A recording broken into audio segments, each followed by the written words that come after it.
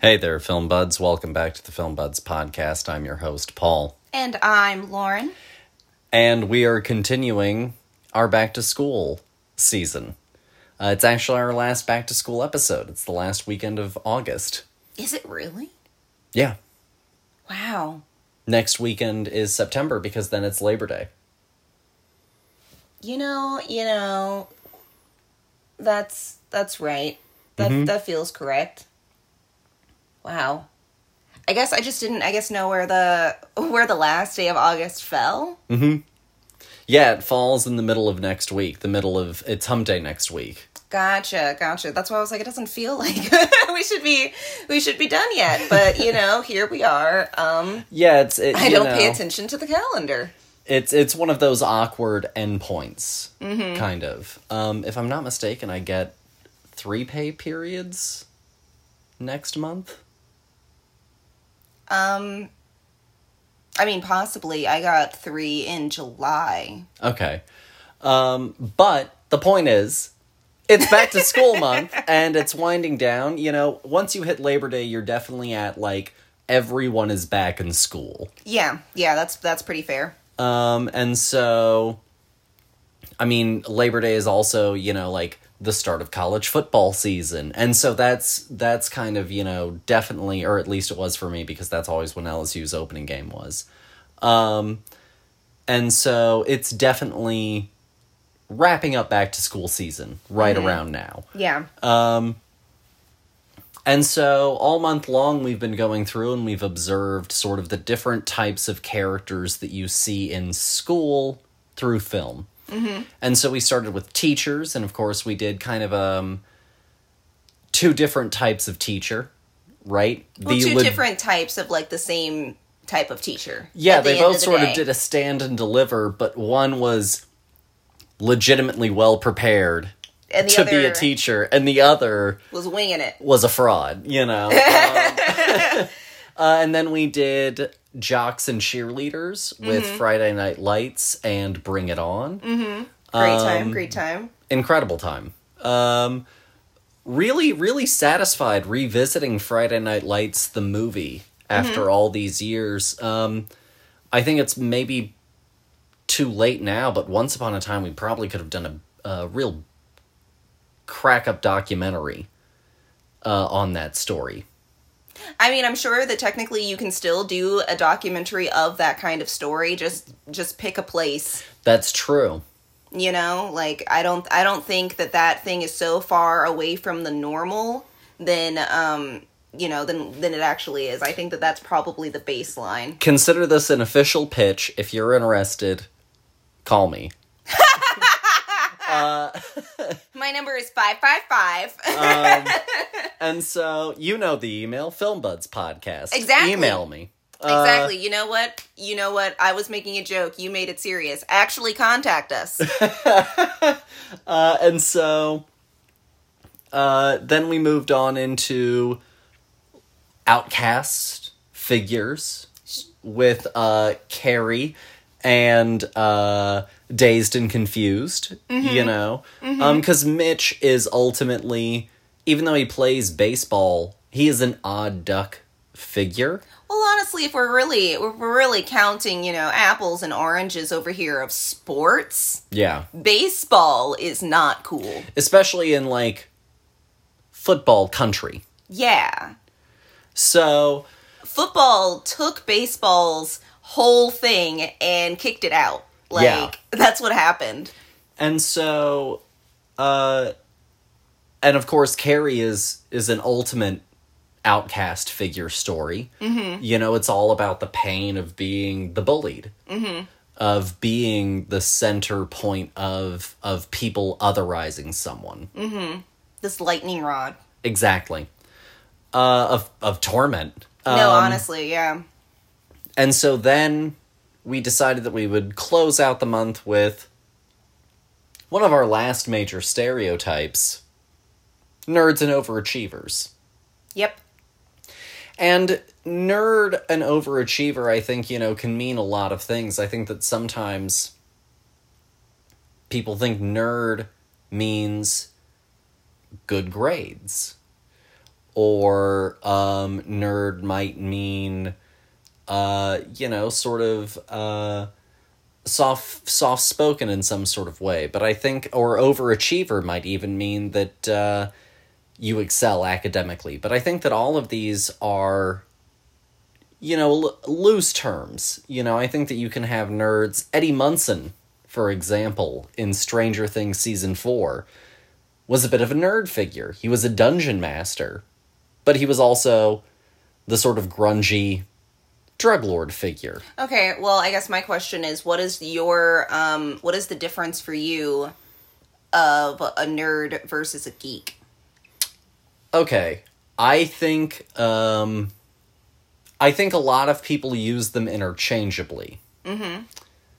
I think that that's an acceptable answer. I think if you were going to pinpoint what's the difference between a nerd and a geek, is I think you can have a nerd still have gumption, and I think a geek is a doormat.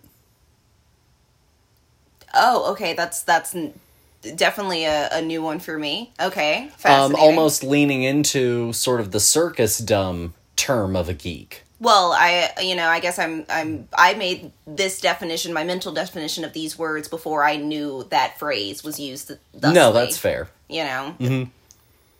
I didn't know that people were called geeks in the circus until we watched Nightmare Alley at Christmas time of 2021. Mm-hmm. So there's that. Great time. First time back in theaters in a long time. No, yeah, that's very true. But, that does not sway my opinion of what a geek versus a nerd is. Okay, then lay down, go forth. Well, so, okay, I would think that, Eddie would be more of a geek than a nerd. I think that nerds... Oh, interesting. I think that for me, a nerd means that you fit right into the, straight A kid, overachiever in, every academic sense, completely helpless when it comes to defending themselves, has the tortoise shell of a backpack full of books that are way above their caliber. Hermione Granger is a nerd. Oh, okay. For me. Whereas, a geek is just Ron. Because Ron isn't good at anything, but he also doesn't fit in. Oh, interesting. Okay. You know what I mean? Okay. You're not cool, but you're not smart. I guess for me, I almost put Hermione as a nerd, Neville as a geek. Early Neville. Oh, okay. Not later Neville. Later Neville is a rebel. Oh my gosh, I wasn't prepared for that. You're so right, though. And so I guess... He's pushing it. Exactly. He's actively antagonizing his terrorist professors, Well, I think that there are levels of all of these things, but I think that Neville is also a geek. I think that they're all geeks. That's fair. I think that Hermione is a nerd. That's fair. She's the one that gets picked on by the geeks. I guess I also thought that on a certain level Spock was a nerd. Well, I think that that's fair. Mm-hmm. I don't know. I think that there's a level of, ownership with nerddom. Ah, you can be a nerd of authority. Exactly. You can be a geek of authority. Mm-hmm. Or you can be Eddie Munson, a geek of authority. Exactly. Ron, a geek of no authority. Exactly. It really depends on, but also, there's a lot of, I think that, nerds take a lot of pride in the things that they know. Fastidiousness in their habits. Exactly. And maybe that's what I was pointing toward with, a sense of authority more than a geek. Okay. Is that focus. Mm-hmm. No, I think that that's totally fair. No, I was really curious about your definition because I wanted to understand these terms through your eyes a little bit more. Mm-hmm. So, thank you for this. Yeah.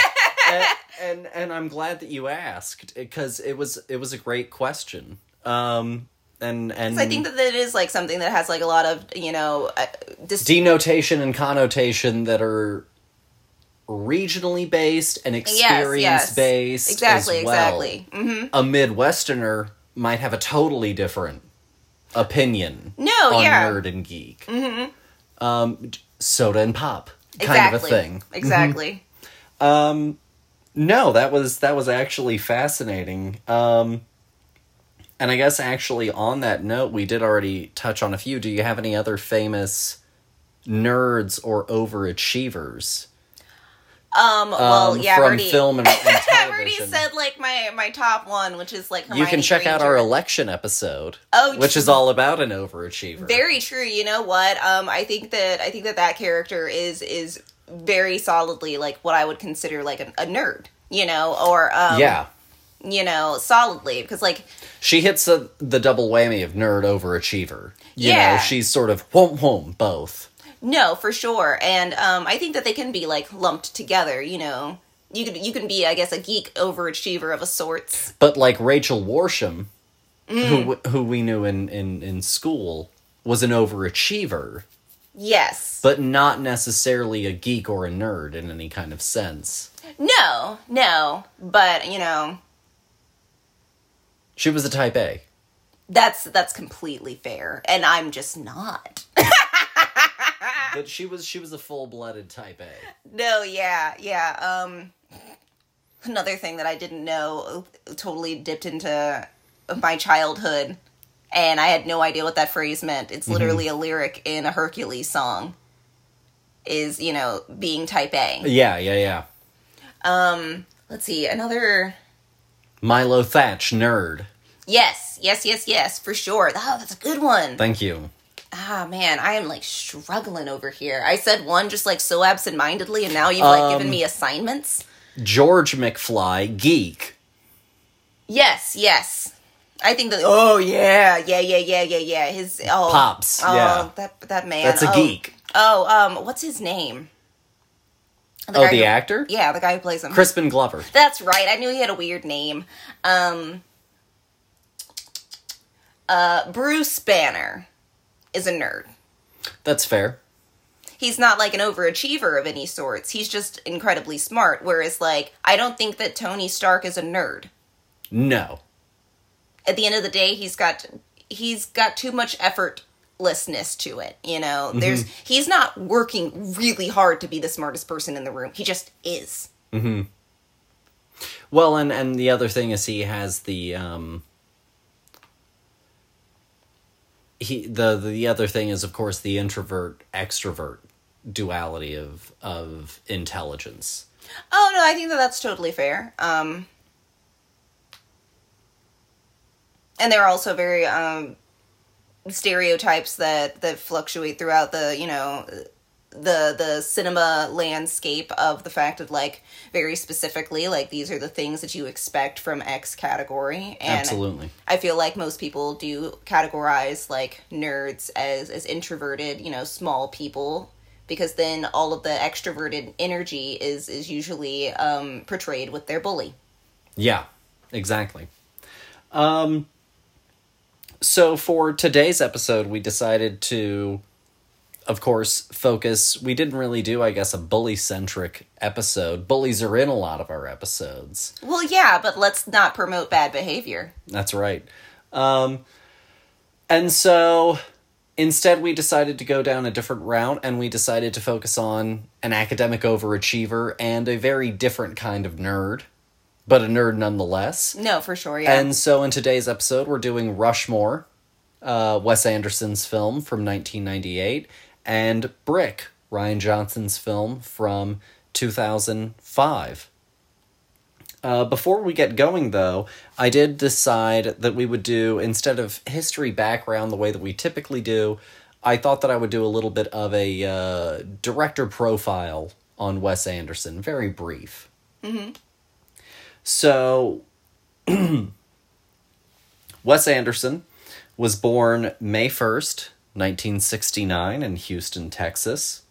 He is known as a producer, writer, and director, and the number of films that he has overseen as a writer-director are 10. Okay. He's right where Quentin wants to retire. So... What a fucking luxury. But Wes has no signs of retiring, and for a little bit of background on Wes Anderson, if you didn't know, he was born Wesley Wales Anderson. That's a lot of W, guys. The middle child of 3 boys, born and raised in Texas. His mother, Texas Ann, was an archaeologist turned realtor. Wait a minute. I'm not fucking around. Her name? Her name is Texas Ann Burroughs, then Anderson. And she lives in the state of Texas? Yes. Oh gosh, this is my niece. Virginia, who lives in Virginia. That's right. Yeah. Did Dakota Fanning ever live in a Dakota? I don't believe so. Oh, missed opportunities. So, his father, Melver Leonard, was in advertising and PR. He and his brothers grew up well educated, with Wes attending St. John's Prep School in Houston. Oh, well, that's how he knew how to write a prep school. At a young age, his parents divorced. A moment that Wes considers a profound change point for him. Interesting. After school, he attended UT to study philosophy. And in 1989, he met Owen and then eventually Luke Wilson, with whom he would collaborate to make Bottle Rocket. Interesting. And the rest, as they say from there, cinematically at least speaking, is history. He would go on to make Bottle Rocket, and then that short would get the attention of a producer who would say, make it a feature. And that leads us literally right to the doorstep of Rushmore. Fascinating. Honestly, just listening to his very brief biography, definitely can hear a lot of Wes isms just sprinkled throughout. I never realized, I guess, how much copy and paste of his actual life we get to see in his filmography. All of them. Honestly, yeah. It's now thinking about it, it makes sense of why they're always very focused in on emotional moments, but in almost kind of a passive way. Mm-hmm. You know? So Wes, as an overall director, is of course known for multiple things. Symmetry. Mm-hmm. Pastel color palettes. Mm-hmm. Unique pastiche soundtracks. Okay. I'd say are kind of the touchstones. Beyond that, of course, dry humor. Mm-hmm. And almost flat affect at times in performance. No, yeah. And ultimately, very quick dialogue, if you really boil it down. It's an extravagant universe that people are bored in. And no one really monologues. No, yeah, because it's also very slice of life. Everything is very much a... Say what you need. Yeah, or, if it doesn't make sense, it doesn't make sense, but that's who you are as a character, and... Or also maybe just be as blunt as you need to be. Mm-hmm. Why didn't you ever come looking for me? Because I hated my father and I never wanted to be one. Well, that's, I guess, what I mean, by people being bored with the world that they're in, Yeah. Look at all of the color, and yet I'm still going to find things to nitpick about you, my life, this, I'm wearing a giant, stupid clown bow, and yet I can still manage to sit here and find a serious moment. The pageantry of the world around you doesn't ultimately matter. What's mattering is here. Exactly. But also, we're going to let sort of everything speak for itself on a weird level. Our actions, even our subtext, is going to be on a certain level very laid bare. Mm-hmm. But I think that's a very interesting approach, and very Wes, honestly, with the way that he was literally brought up with a mother named Texas. That's not a real thing. An archaeologist. What's the career of the mother in... Okay, so he goes and he does Bottle Rocket, which is one story. Then he does Rushmore, about a kid in a prep school. he follows up Rushmore with The Royal Tenenbaums, which is about 3 adult children who have all been affected in their own unique ways by the divorce of their parents, whose mother is an archaeologist. I mean, and the middle child is one that goes and, or the one that is the adopted child, who feels the most sort of out of place with the other ones, kind of like a middle child, is also the one that goes and writes plays. I mean, but that's what happens in Rushmore. Mm-hmm. And, you know, you look at the core dynamic again of The Life Aquatic. It's fathers and sons. And then as he's gotten older, I think what's gotten interesting is he is now a father. Mm-hmm. And it's this perspective of a parent, And a different relationship between father and son has formed. You look at Isle of Dogs, which is a movie that he kind of did for his son. And it's about, more so than I think even Life Aquatic, it's about someone really sort of stepping up to the idea of fatherhood. Oh, see, I was thinking about The French Dispatch. Oh, okay. With a very, openly loving father-son relationship. Yes. Really different dynamics, but also father and son is at the core of... But, I mean, I think at the end of the day, I think that Wes has a way of looking at,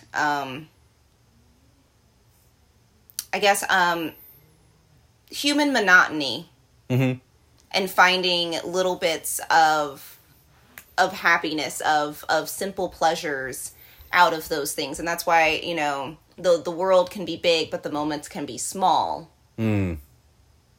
Is the fact that like you said, it doesn't matter what color the sky is. What matters is human interaction and these people connecting, even these very odd, flat, blasé people at times. Yeah. Can also still have, interesting things to add to the situation. And I think that's pretty fantastic, honestly, because at the end of the day, no one in a Wes Anderson movie, even if it's exactly himself or his family or whomever, they're all completely different. Mm-hmm. And, they go on unexpected journeys.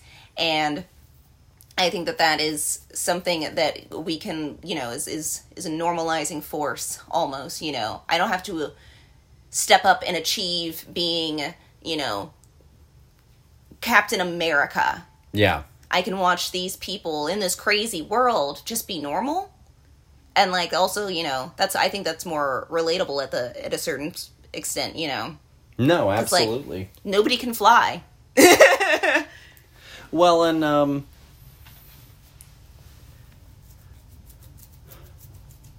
they make bad decisions. No, yeah. They make good They're decisions. They are pig-headed. Mm-hmm. Some of them are idiots. No, yeah, but I think that's the beauty of it. No one in a Wes Anderson movie is perfect 100% of the time. No, and anyone that you might even consider, what's I think interesting is some of the people that you might consider the best of them are often sometimes the ones that don't make it out of the narrative at all in some instances, or go through, in some cases, the most difficult transition. I think that's probably fair. But I mean, also, I don't know, I feel like whatever you're thinking about with those things is so specific to a character that I have no idea where you're possibly pulling from. The first one is definitely Life Aquatic, Ned. I think Ned is probably Which one is Ned? The Owen Wilson character. Oh, okay. I think Ned is probably your most sort of pure character in that scenario. No, of that island of misfit toys. I think that's fair. Well, I guess I was, thinking maybe even in line with our movie right here, Rushmore. Mm-hmm. With this kid that we literally watch get humbled. go down this spiraling rabbit hole into chaos because he might actually be an axe murderer. The TBD on that one. Well, I guess with that, we should just go ahead and jump into it. I mean, we've been talking about Wes, so Fair enough. It feels like a perfect transition. So, Rushmore was released in 1998. It is rated R. It's an hour and 33 minutes. It is written and directed by Wes Anderson, but also co-written by Owen Wilson. Mm-hmm. The premise is a teenager at Rushmore Academy falls for a much older teacher and befriends a middle-aged industrialist. Later, he finds out that his love interest and his friend are having an affair, which prompts him to begin a vendetta. It stars Jason Schwartzman as Max Fisher, Bill Murray as Herman Bloom, Olivia Williams as Rosemary Cross, Seymour Cassell as Bert Fisher, and Brian Cox as Dr. Nelson Guggenheim. And without further ado, I'll toss it over to you. This was not your first Wes film at all. We've, of course, reviewed The Life Aquatic. You watched that one with me. And you had seen some before, but this was your first Rushmore. Yes. I mean, you're just negating that entire, long talk that we just had about Wes Anderson. If I had never seen any of his things, I wouldn't have been a very good chat. No, fair. I apologize. No, you're fine. I'm not offended. Yes, no, this was not my first Wes Anderson movie. This was my first time with Rushmore. Honestly, I think that I just kind of missed out on Wes Anderson's earlier things and just have just grabbed and taken things as I can, usually newer or later at the end kind of things. So for me, this was a kind of fun to see just a really bare bones movie with Wes, because like you talked about earlier, he's known for these pastel palettes and all of the symmetry and all of these things that we have come accustomed to, and this movie has almost none of those things, but it's still very much a Wes movie. It has, if I may, it has all of his framing. Well, I think that that's fair, but I don't think that the average person is going to see that. That's fair. You can talk framing all day long. It's because you know what you're talking about. Somebody is like, there's a person's face on the screen, and that's it. The whole thing is a frame because it's in my TV. It is framed. That is correct. That's right. We Idiot. did it. That's right. This guy.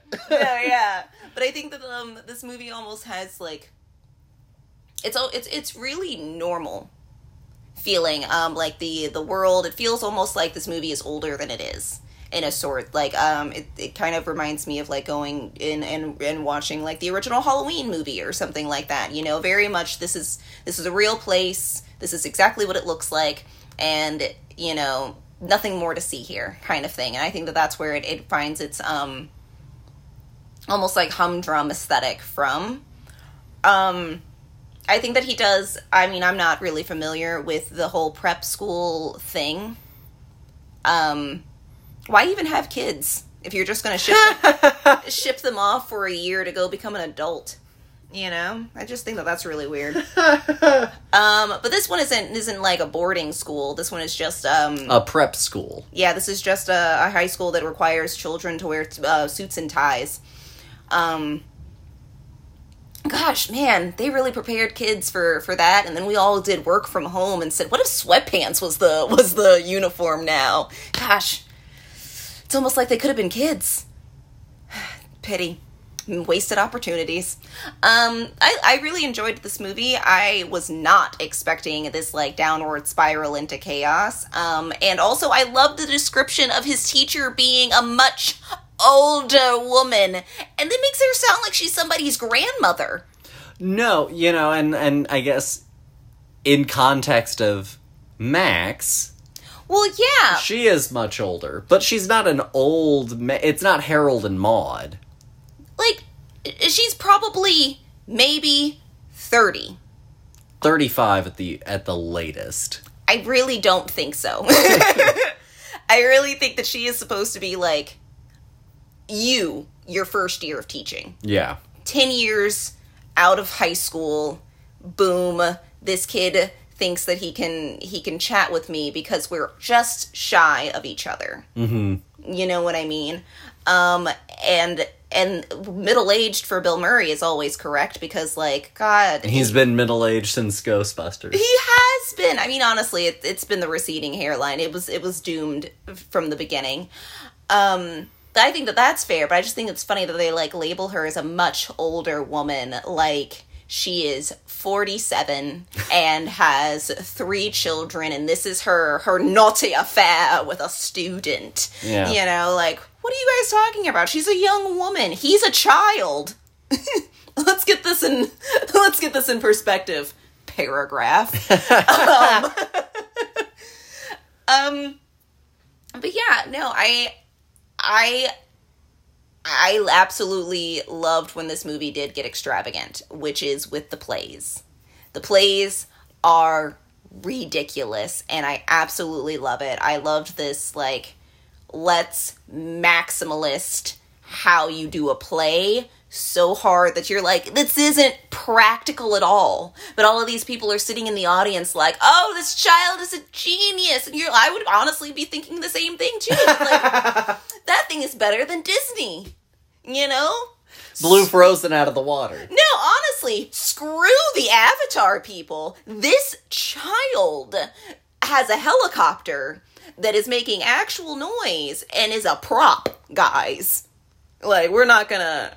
You're kidding me. Like, it's so unrealistic. He had a flamethrower on set. He had a flamethrower on set. He literally has some child messing with it.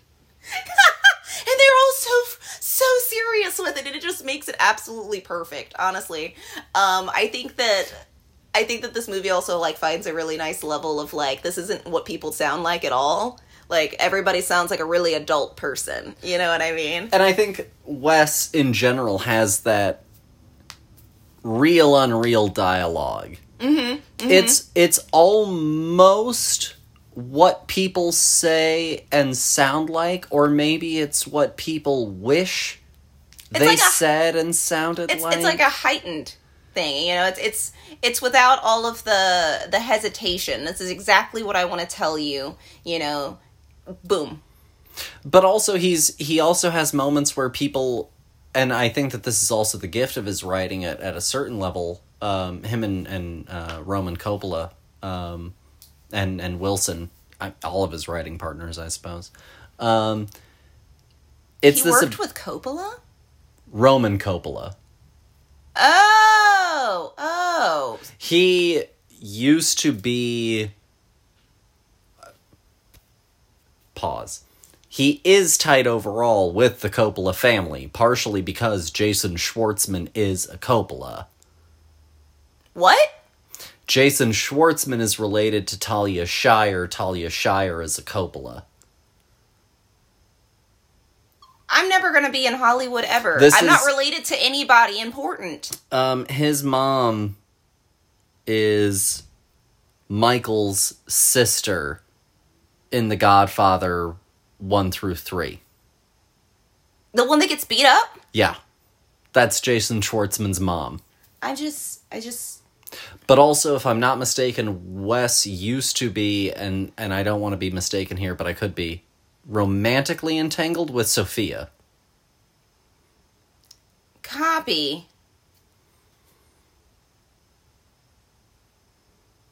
And I just want to reiterate my statement from earlier. I'm never going to be able to do anything in Hollywood because I'm not related to anybody famous. Because also, I guess, you know, Hollywood must be like a theater where everybody's just fucking everybody. That's correct. So, you know...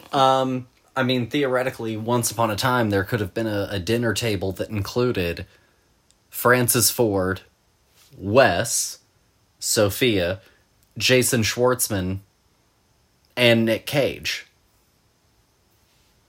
Oh my god. Because he is also a Coppola. So... and Owen Wilson, maybe. Because he could have just tagged along. Well, it's a small world, after all. That sounds like an ideal blunt rotation, though. really don't know. I feel like they're going to talk about a bunch of stuff that I don't understand. Yeah, and then Nick Cage is going to talk. Oh. No, I did forget that Nick Cage was here. And then Nick Cage is going to talk. And honestly, they're all going to be patting themselves on the back about how good their version of their thing that's basically the level of The Godfather is, and they're all going to go, "Oh yes, your Godfather was darling." And then I'm going to look at Jason Schwartzman and be like, "I love Bored to Death." Jesus. His HBO show. I adore this movie. Never heard of. I think Jason Schwartzman does a great job of, because he is a young man. He's an 18-year-old, if I'm not mistaken, around this time. He looks like exactly the same. And it's so hard to believably sound like a smart kid. You know what I mean? It's so hard to find what he finds in Max Fisher, this weird, otherworldly confidence. And I think that that's definitely what you're reading is like this American Psycho vibe. You know? Yeah! Well, also, I'm sorry. When did this movie come out? 1998. 98? Yeah, it was prime time for, like, this child having a lot of moments where I was like, you're a sexual deviant! You're a predator. You are. He's just constantly throwing himself at the teacher, and like the moment when he keeps trying to kiss her and she's literally telling him no, I was like, I'm gonna die. But no, like Max Fisher, the character, essentially he travels on a certain level. This is the bleakest character arc. It ends well. But for a while, for the character, this is one of the bleakest character arcs, I think, of any Wes Anderson character. This character learns more of a lesson than Dear Evan Hansen does in Dear Evan Hansen. Yeah. This kid really gets his teeth knocked in. No, yeah. What happens to Evan? He doesn't get to date that girl anymore and people are mad at him? Oh, boo-hoo. But no, like, this kid, he gets thrown out of his first school. He gets thrown out of public school. He ends up essentially stuck, not sure where he's going to go next. No, yeah, I think this character is, like, also, like, really interesting because of the fact that, he's got a lot of airs about him, you know what I mean, for, like, a kid who doesn't have any of that. You know, and I think that's honestly his whole lesson is just learning to, like, accept who he is and, like, that being okay instead of, like, trying to pretend like his dad's a doctor. So, Matt Stoller Seitz, who is a film critic that has been writing on Anderson since Bottle Rocket the Short, has talked about Wes and this movie a lot. And one of the things that he essentially says about this movie, and I'm definitely inclined to agree, is that the Max Fisher character is a jerk hero in the same mold as Bill Murray and Tom Cruise heroes of the 70s and 80s. Oh, I think that's totally fair, but that's also why that moment totally works when he's, like, pretending to be Tom Cruise! And that's also why it works that then the Bill Murray character is like, I like this kid. And he's kind of the jerk hero grown up. Listen to that speech that he gives at the beginning. Mm-hmm. Where he's like, fuck him. You know? And that kid is like, yes! Absolutely poetic. It's that same sort of rebel energy that is beating at the heart of both of these guys. Mm-hmm. Of this rebel without a cause figure. And I think that that's truly where some of that jerk spirit meets that teen angst of this person who is also way smarter than he should be at this age. Mm-hmm. Getting him into all of the trouble in the world that gives him the most humbling lesson possible. No, yeah. It's really smart, and I think that also plays well with his antics. And with Bill Murray and him getting into this game of one-upsmanship. And the joke that Brian Cox makes. You know, you're on... he essentially makes you're on a double secret probation joke. when he first calls Max into the office. And that's an Animal House reference, which is all about jerk heroes. The entire cast of Animal House is jerk heroes. Isn't that book that they make you read in high school? No, that's Animal Farm. Well, I tried. Animal House. Oh, that's the frat movie. That's the frat movie with that guy. John Belushi. Yeah. Oh, no. And Tom Hulse, Amadeus himself. No, yeah, that movie was definitely not something that my parents watched. No, but that's a whole bunch of jerk heroes. Yeah, but that's the reason. And so I think that they really capture that here, and also how, like, that does eventually get out of hand. Yeah, that but behavior gets out of hand. I think that it's great, though. I think that the world actually has real stakes, because if this was actually one of those jerk hero movies, everybody would just be like, oh, it's just their beta instincts or whatever, they're, oh, pat, it's just who they are. Boys will be boys. Mm-hmm. And at the end of the movie, the song that plays is Faces, Ooh La La, and the chorus is I wish I knew what I knew now. And Max is truly, by the time that we get to that point in the song, even though it's only been a year of school for him, has truly gone on a journey and has learned more. I mean, has it been a year? We've only done 4 acts of months. It's like December, right? Or does the in part go all the way to the end of the year? I think we transfer into technically a new year. We don't necessarily travel with him through a full calendar year, but we do arrive at a new year with him. Copy. Okay. And so he's gone through, though, in that time, more education than he has ever gone through school. And he has truly learned something that he probably should have learned a long time ago. No, yeah. I mean, honestly, I guess I'm going to sound like somebody's parent. If he put as much fucking work into his actual schoolwork and then into making that aquarium for some woman who literally wasn't interested, he would be president of the United States at 15. Yeah. Because the bar is really low. But, I think that that's also what makes it so compelling is, again, going back to what does make Wes such a good storyteller is it's so human that at times it becomes so messy that it's also very compelling, to continue to watch these people be so human. No, yeah, no, I think that that's totally fair. It's something that he does really well in spite of his aesthetic. Because I think that people read it as a coldness on a visual level, but he's really just sort of plainly presenting.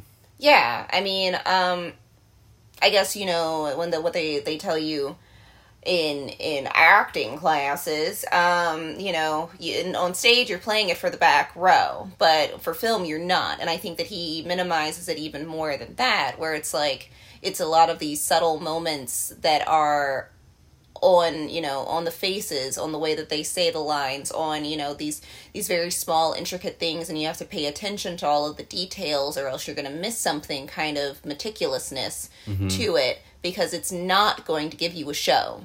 Mm-hmm. The show is, if you want the spectacle, that's really nice. Look at all the cool stuff. It's almost sleight of hand. Yeah, exactly. No, I think that that's completely accurate. Because that's also when emotions do get big, that they actually mean something. Because if you're constantly, it's kind of like the boy who cried wolf. Mm. If everything is huge and in your face all of the time, nothing is actually going to land. Yeah. Melodrama can get tiresome. Exactly, because how much further can it possibly go? Whereas here, the moment that you see this kid break and basically rebuild himself, like it's an actual moment of being like, oh, holy crap, like the stakes are real, we don't realize how far it's gonna go until we cross that line, and I think that I also get cemented with the fact that the stakes are real, he doesn't just get to, slap on the wrist, go back to school where he wants to go. He doesn't get what he wants. He has to learn this lesson. Yeah. No, I think that that's all totally fair. So if you had to rate Rushmore out of 5, what would you give it? I'm going to give Rushmore a 4. I think that it's a really good movie. I really like a lot of the flair with it. And I think that Jason Schwartzman is doing a phenomenal job. I just don't know if it's, like, my favorite Wes Anderson movie. No, that's fair. I mean, they can't all be the favorite. No, yeah, and, like, I can see where the director, the writer I enjoy is coming from. Exactly.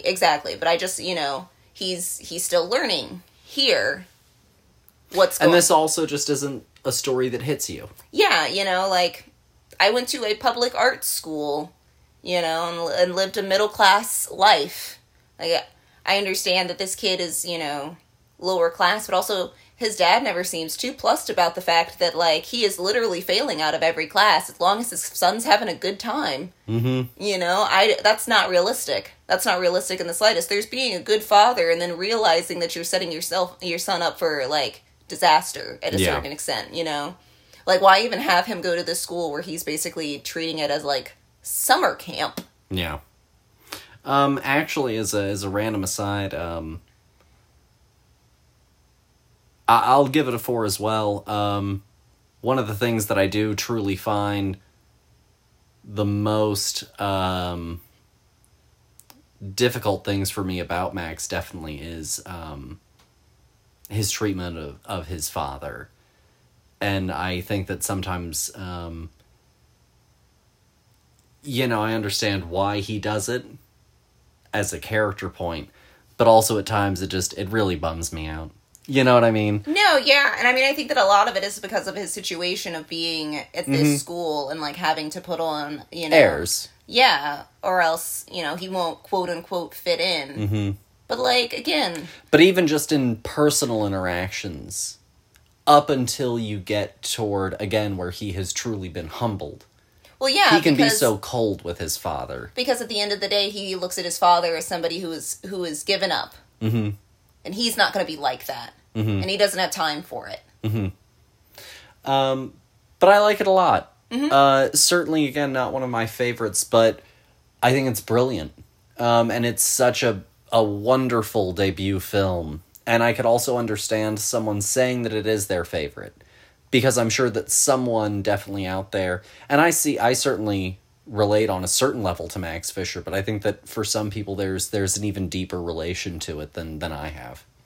No, I think that that's fair. I mean, I don't personally relate to Max. If anything, I guess I relate to Mrs. Cross, this woman who's just too nice and goes too far, totally by accident, and it's like, crap, let me reel myself out of this crappy situation. I guess we should move on to our next film. See. Another one that's kind of a adults or children sounding like adults at times picture. Oh God, I mean even more so. With Rian Johnson's Brick. Who knew it was possible? It came out in 2005. It is written and directed by Rian Johnson. The premise is a teenage loner pushes his way into the underworld of a high school crime ring to investigate the disappearance of his ex-girlfriend. It stars Joseph Gordon-Levitt as Brendan, Luke Haas as the Pin, Emily DeRaven as Emily, Megan Good as Kara, and Nora Zehetner as Laura. And I guess I'll go ahead and take this one away. So I caught this one for the first time in the summer of 2010. I had gone to a summer film program and I met a guy named Nathan, and he told me about this movie Brick, and he thought that I would dig it, and he lent me his DVD, and I took it home with me that summer, and I watched it, and I loved it, and I watched it a lot that summer until the point that he eventually sent me a text being like, "Are you sending that movie back to me?" Wow. And I've never watched something that hard unless it had Disney slapped on it. I really dug this movie. I really latched onto it. I thought that Rian Johnson had done something a lot of fun. And then, like, this was also right around the same time of, like, The Brothers Bloom was about to come out. And then I went and I saw that one. And then, of course, Looper came out. And so for me, he's really been, ever since I first saw Brick, he's been a all hits, no misses director. And I hadn't seen it in a while. You know, I watched it a lot, and I watched it all throughout even college a few times. But it's been a long time since I've seen Brick. And going back to it, I definitely still loved it. I think it's still really, really great. I think that the Brendan character, for me, left me colder than he used to. But I ultimately still think that this is a really, really fun, clever, campy, funny, if you let it be, movie. I think that that's totally fair. And I also think that this movie is really dark and twisted and sad and kind of creepy. Mm-hmm. And, you know, I totally agree with, you know, it having humor, but I don't know. I think that the Joseph Gordon-Levitt character, I don't know, what's his name? Nate? I know that that's not right. Brendan. Gosh, terrible name. Yes, Brendan. I think that the more that we learn about these people and this underbelly, and the more he starts to just, like, he keeps turning me off of him. The uglier everyone gets. Well, I mean, honestly, but, like, at the end of the day, you know, one, I understand that it's a noir set in a high school. I totally get that. I think that this movie goes almost entirely too far in that direction, pretty quickly in order to keep its motif. Mm-hmm. And I think that that's totally fine, and I enjoy it to an extent, but it's, for me, starts to hit a point of being completely unrealistic. Mm-hmm. That it starts to take me out of the experience, because at the end of the day, like, where are the adults? Yeah. Where are any of the adults? Where are Brendan's parents? Where are Brendan's parents? Why is the Pinn's mom so chill about the fact that she's literally like a drug mule house, and he's not, like, keeping this whole Godfather thing under wraps? Like, unless she is stupid, like, how is he getting away with any of this? How are you literally have, you know, Channing Tatum's sad cousin as a bodyguard in this thing. You know, you got step up Channing Tatum in this movie. And, and, like, don't get me wrong, like, I guess I feel like I'm being maybe a little overcritical of this movie. No, you're fine. But I guess, like, what happened to this place? Like, in LA, within this white neighborhood where everybody is very well off, like, is this really what it gets like when you're so rich that you get bored that you start, you know, hawking cocaine? Well, I mean, I guess I can address a few points that you did make just recently.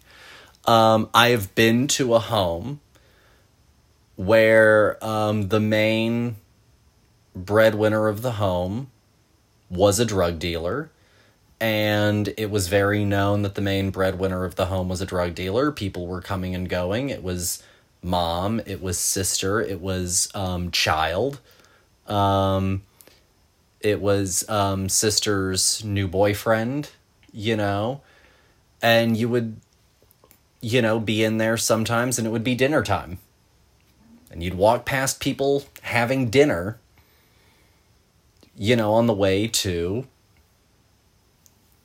you know, where the deal was about to happen. And it was as normal as any other day. Furthermore, as far as the lifestyles of the rich and the famous, I lived in a neighborhood, it was a wealthy suburb of McKinney, Texas, and there was a neighbor, not of ours directly. He was a few neighborhoods over, but you could walk to his place because all the neighborhoods were connected by like a park with a walkway. Mm-hmm. And he ended up going and getting house arrest because he was selling alcohol and I think drugs to 18-year-olds in exchange for sexual favors. Jesus Christ. And then we also, of course, just down the block, and these were my direct literal neighbors, just down the block, of course, were the swingers that ended up getting arrested in a whole thing. And then my sister's high school was one of the sort of high schools that was listed by, I think, Vanity Fair at one point as one of the meanest schools in America, and there was a whole expose about how the principal had used her power as a principal to make sure that her daughter, the cheerleader, and all of her friends made it through high school unscathed. So, honestly, like what rich people do when bored. Well, then that makes perfect sense because just look at the education system now as a whole. Long as you show up or breathe or have a name on a piece of paper, that's good enough for us, diplomas for everyone. But those address some of your very specific points. No, yeah, and I mean, I guess, somewhere this is a real thing that's happening, and, it's just as serious as this, and the stakes are life and death. As this, I suppose. But I still have to wonder, I guess it is still exaggerated. Yes, I mean, I understand that it is exaggerated, mm-hmm. but I guess for me, it is exaggerated so far beyond the point of realistic. Without ever getting to a point of being as campy as Raimi or as meticulous as Anderson. Exactly. Because at the end, other than it being staged as a noir, everything else is completely as it is. It's not as funny as The Big Lebowski, but the premise almost suggests that it should be. But it's almost as pitch black as No Country for Old Men at parts. Yeah. It's not as I guess as sexy as what is that movie called? It's not called Heat. Body Heat? Body Heat, that's what it is. It's not as sexy as Body Heat. Or Wild Things. Yeah. Another high school set one. Where, again, it got campier. Exactly. Whereas you could go down this journey, I guess, of it being a serious topic without it feeling like, these kids are, actually living, these terrible lives. And I guess, on a certain level, maybe since I've watched it a few times, this most recent time that I saw it, after having not seen it for a really long time, I was almost like, this shit is bordering Grease. At times, of did they mean to be funny here? There were a few times where I was like, I'm not sure this is supposed to be funny. And I guess maybe, it would be funnier for me on, another watch mm-hmm. or a few. But, just watching it as, this is my very first time, very sterile watch of this movie. I was just like, my God. Mm-hmm. I don't think that... I understand why children have, suicidal tendencies. If I went to this fucking school... And you had to deal with this kind of shit, yeah. Yeah, where literally a gang violence thing happens in somebody's just neighborhood home because they're allowing their children to do drug deals in the basement. I just... Where are the parents?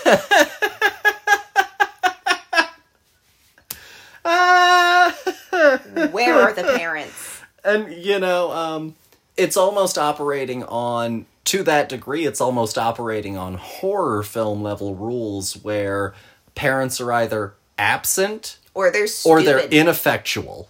Yes. Every authority figure is either absent or ineffectual. Exactly.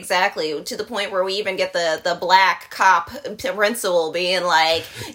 You're a loose cannon cop on the edge, No, Brendan. literally. Oh my... I'm sorry. That guy was the funniest part of the movie for me. And that's where, there are literally parts of this movie where I'm like, it's funny. No, that guy is hysterical. It's supposed to be funny. But, my God,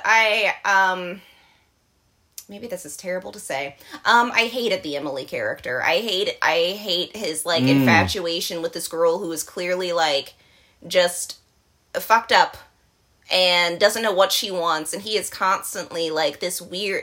I can help you figure it out. Yeah, but, like, also I can only help you if we're dating, and if I get to see you all the time, and why don't you want me to kiss you, you know, kind of energy, and you're like, what is this? Mm-hmm. This is toxic. This is gross. And, like, all of his flashbacks, I was like, I don't even understand why you guys were dating in the first place. Like, you were over here both being like, I love you, but I can't, Brendan, you know? But also, we totally watched him literally be like, no, you're not making these decisions. And she was like, yes, I am. And he basically was like, I won't allow it. And that's weird. No, I get that. That's weird, and that's supposed to be, like, our lead dude who's figuring this thing out. You know, and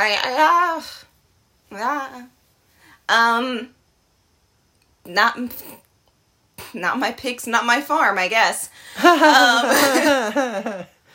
You know? No, and I think that, like, I think Brick, out of all of his films, is definitely my least favorite. I think that that's fair. You know, without even getting into rating it, I think that Looper is a better movie. I think that Brothers Bloom is a better movie. I think that The Last Jedi is a better movie. I think Knives Out is a better movie. Yes. So I think that he has grown so immensely. And whereas I think that you can almost see Wes Anderson almost polished most of the way by Rushmore. No, honestly. And obviously, you know, Rushmore is his second film. And this is a true, like, first film. But with that said, I think that you still see Ryan-isms, this lean toward crime, this blending of noir and other genres, and other tones and textures. You know, his time travel noir with Looper. His brother-based crime story, of course, with Brothers Bloom. The focus on the criminal underworld in The Last Jedi. You know, I think that he's really inspired by this, but again, he also grew up, you know, watching, since this was when he was making his first movie, he's probably in his mid to late 20s by this point, early 30s maybe, so he was watching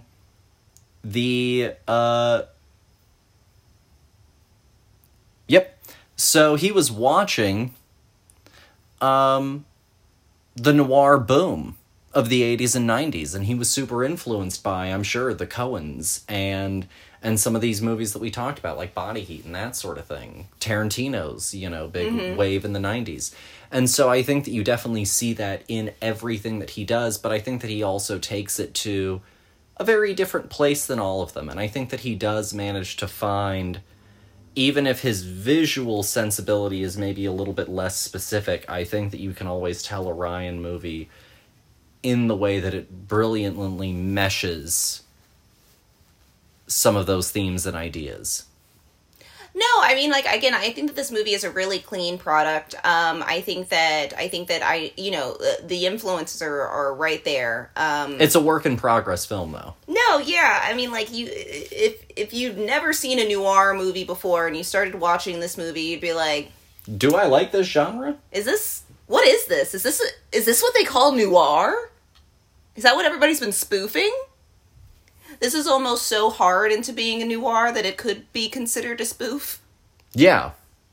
You know, it's almost taking it so seriously that it's like, it can't possibly be this serious, guys. And that's kind of where I live with, like, some of it has to be funny. Some of it is deathly serious. But some of it is so serious it's funny. For sure. Yeah, I just... But the Brendan character is and grows more of a hurdle. With every time that you see him, he's just kind of like the worst dude. Like, I don't understand why Brain hangs out with him. He treats him like crap. Mm-hmm. And he is his only friend, and he's just constantly just like... He's a very dour person. Yeah, he just uses him for, like, to the point where, like, he has to, like, remind himself to, like, be nice to Brain, almost. Like, it's... It's like, oh yeah, you know. You are trying your hardest, Brain. I'm sorry. Yeah, I almost forgot, you know. You're just furniture around me at this point. Yeah. Yeah, you're such a staple, I forget that you feel and have these emotions. I'm so disconnected. I'm so focused on this girl who doesn't want me. Yeah. To the point where I'm obsessed with her. I don't like the toxic masculinity in it. So if you had to rate Brick out of 5. It's really conflicted. I'm gonna go 3. Ooh, okay, I feel better now. I was also gonna go with 3. Okay, I feel better now. I thought I was giving I was thinking maybe 3.5, but I'll go with the 3. I think that everybody's doing a phenomenal job. I think that the acting is really good in this movie. I think that Joseph Gordon-Levitt. Oh my god, his freaking name. Joseph Gordon-Levitt. Say that 5 times fast. I think that he's doing a phenomenal job. I really enjoy seeing young Joseph in this. I mean, he's not too young, but he's still high school appropriate visual age. We're around, 10 Things I Hate About You, Joseph Gordon-Levitt. This is after that, right? Yeah. Okay. But we're still close proximity. No, yeah, and he's got that boyish face. You know, it's kind of hard to pinpoint him in a place. But I think that he's taking, everybody's having to do a lot of heavy stuff, and they're doing a really good job with it. I think, yeah, for me, I think that it is just, it's an uncomfortable place for me. It's so far that it's just like, I don't know how I would react if somebody told me that this was how their childhood was. Mm-hmm. Number one, I think my answer would be, you need a really good therapist. They pay them some really good money because they are going to need it. Mm-hmm. Because you got to work through a lot of this with your weird, God, what was his relationship with the black girl? Former lover. When? Before he was when he was a with... freshman. Okay, so before she has always preyed on guys a grade like freshman boys. So I'm guessing that they started when she was probably like a junior. How old is she supposed to be? What grade is he supposed to be in? They're seniors, I think, now. Okay, so if they're seniors together, then... I think he's maybe a junior. Okay. I think she is a senior. I think he is a junior. Okay. It's not very specific. Nobody ever goes to class. Mm-hmm. I repeat, no one is ever actually in She class. is a grade above him. He is a grade below her. He is a junior. Okay. Copy. And then he met Emily and became so obsessed that he couldn't bear to love another person. Mm-hmm. God, and then they do the whole baby thing. Ah, jeez. It's a 3. Moving on. As far as what we've been watching, beyond these films, we did Into the Woods, the Broadway version. Yes, original Broadway cast from the 80s. Which was a first for me. You grew up on that one. Yeah, I've watched this movie too many times. But I really enjoyed it. I had seen, of course, the Disney film. I saw that one in theaters. And then you and I watched it together as well. Mm-hmm. And I definitely see where a lot of the things that I liked about the movie were improved. In the original version, things that were brought down, I suppose, for the Disney version. I think that I think it's really smart. I think that Sondheim is very impeccably talented. I think that he's very intelligent. The structure of the show is really interesting. I think that they needed to lean more into it and less away from it. In the new version? Mm-hmm. No, I think that that's totally fair, honestly. I think that they shy away from the gravity of what all of this means, because it's almost like watching a Wes Anderson film. where it's all of this fantasy, and at the end of the day, it's just a bunch of people who are trying to figure out the best thing to do for them, but realizing that their actions have impacted other people, and then what does that mean? You know, it's all of these, do I work together? Do I stand alone? It's all of these human choices that are being made. And I think that the new version really leans into the idea that it's a musical. Yeah. And then the other thing that we watched was Baz Luhrmann's Moulin Rouge, because we watched Elvis recently, and so we decided to go and do another Baz film. Blast. Impeccable film. So good. This was my first time watching it, like, fully all the way through. And much better in context, I will say. Pandora for years has been trying to, like, sneak songs out of context, and I'm like, don't you dare do this to me, because it doesn't make any sense out of context. Since I did not grow up with this film. But no, fantastic. Ewan singing his heart out, doing a phenomenal job. Didn't know that Ewan could sing. Yeah, so I wanted to watch this movie actually on a certain level back when it first came out in theaters, but I was too young at the time. But I remember taking my sister with Mom and dropping Madeline off to meet her friends to go and watch Moulin Rouge. Like, I vividly remember this memory. I really don't know how old you are in this story, and I'm going to tell you, after knowing you and being married to you, that you were not too young. You were fine. And so I really wanted to see it very, very much so. And once I finally got to, I did love it. And it's always been one that I've gone back to and always have enjoyed it. It's not one that I play endlessly, but it is definitely a very comfortable movie for me. I know it so well. It's so vivid. It's so colorful. I love these characters. I love the characterizations. It's one of my favorite Nicole Kidman performances. Ewan is so much better than he should be as a singer. Like I said, who knew Ewan could sing? Honestly, I think he ultimately does a better job truly as a vocalist than Johnny does in Sweeney. I think that Johnny does a great job performance-wise, and I think he is a very good singer in that movie. However, I think that Ewan, just as an overall vocalist, is much more of a powerhouse performer. Well, yeah, I think that that's totally fair. Anybody who walks away from Sweeney Todd and says, wow, Johnny Depp can really sing is missing the entire point of that performance and character. Yeah. It's almost a Lin-Manuel character. It's not the point. Yeah, like, you it's theater. You should be able to look through it, look past it, you know. It's about the acting, and he is acting the shit out of it, regardless of his personal issues. And so I think that Moulin Rouge is just a lovely movie, and I really enjoy Baz Luhrmann. There's only one Baz Luhrmann movie I truly don't like, and it's his Gatsby movie. I think it's trash. But the rest of his filmography I really enjoy. Moulin Rouge, great. Australia, great. Elvis, great.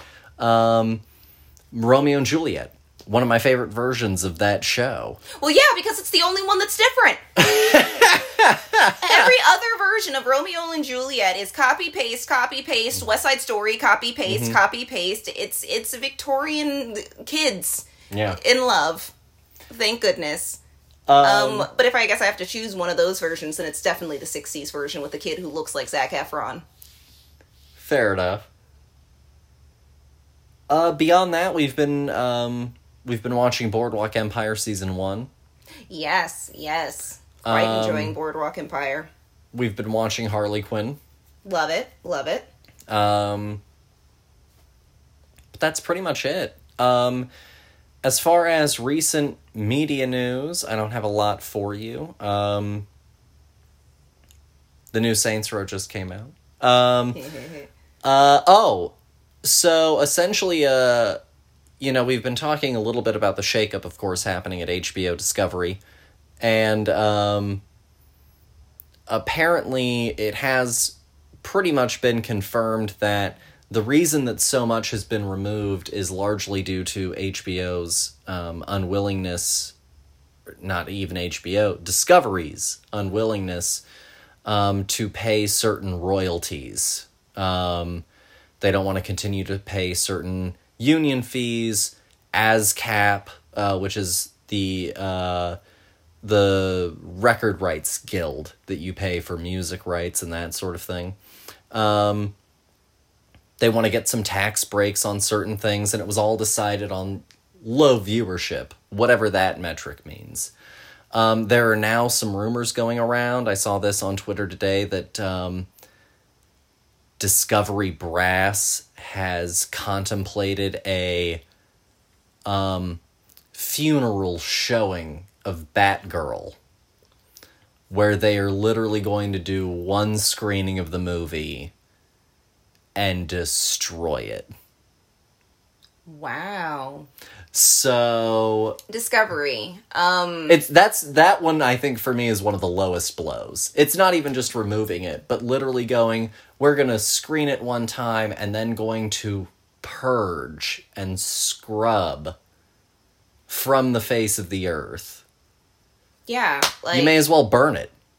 You may as well just not do this at all. They've already made a shit pie that they've sat in and rubbed all over their entire body, and now they're just gonna marinate in it. They've now gotten themselves a nice big chili bowl of shit, and they've tucked themselves into it, and they're just gonna wallow in it because, like, do you really think that this is the thing that's gonna get people to watch more of your stuff, Discovery? Like, or want to work with you moving forward. Yeah, if you're just going to go, you know what, all of that work, all of that money, all of that time, it means nothing to me.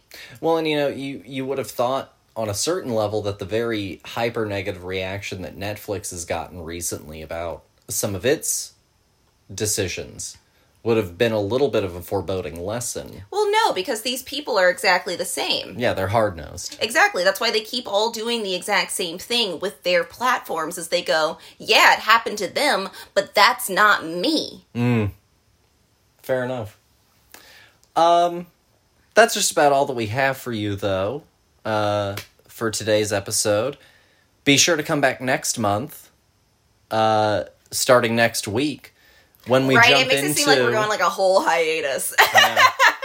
When we jump into Hispanic heritage. Next month will also, of course, mark 1 year of us hosting the show. Happy 1 year, guys. A year ago at this point, I was supposed to not be sitting here. So it was supposed to be Nick, remember? Yeah. Nick was supposed to be your co-host, and I was free. So, yay! Well, I have loved having you as my co-host. I wouldn't change it for anything. Well, I appreciate it. Thank you guys, as always, for listening, and we'll talk to you all next week. Bye!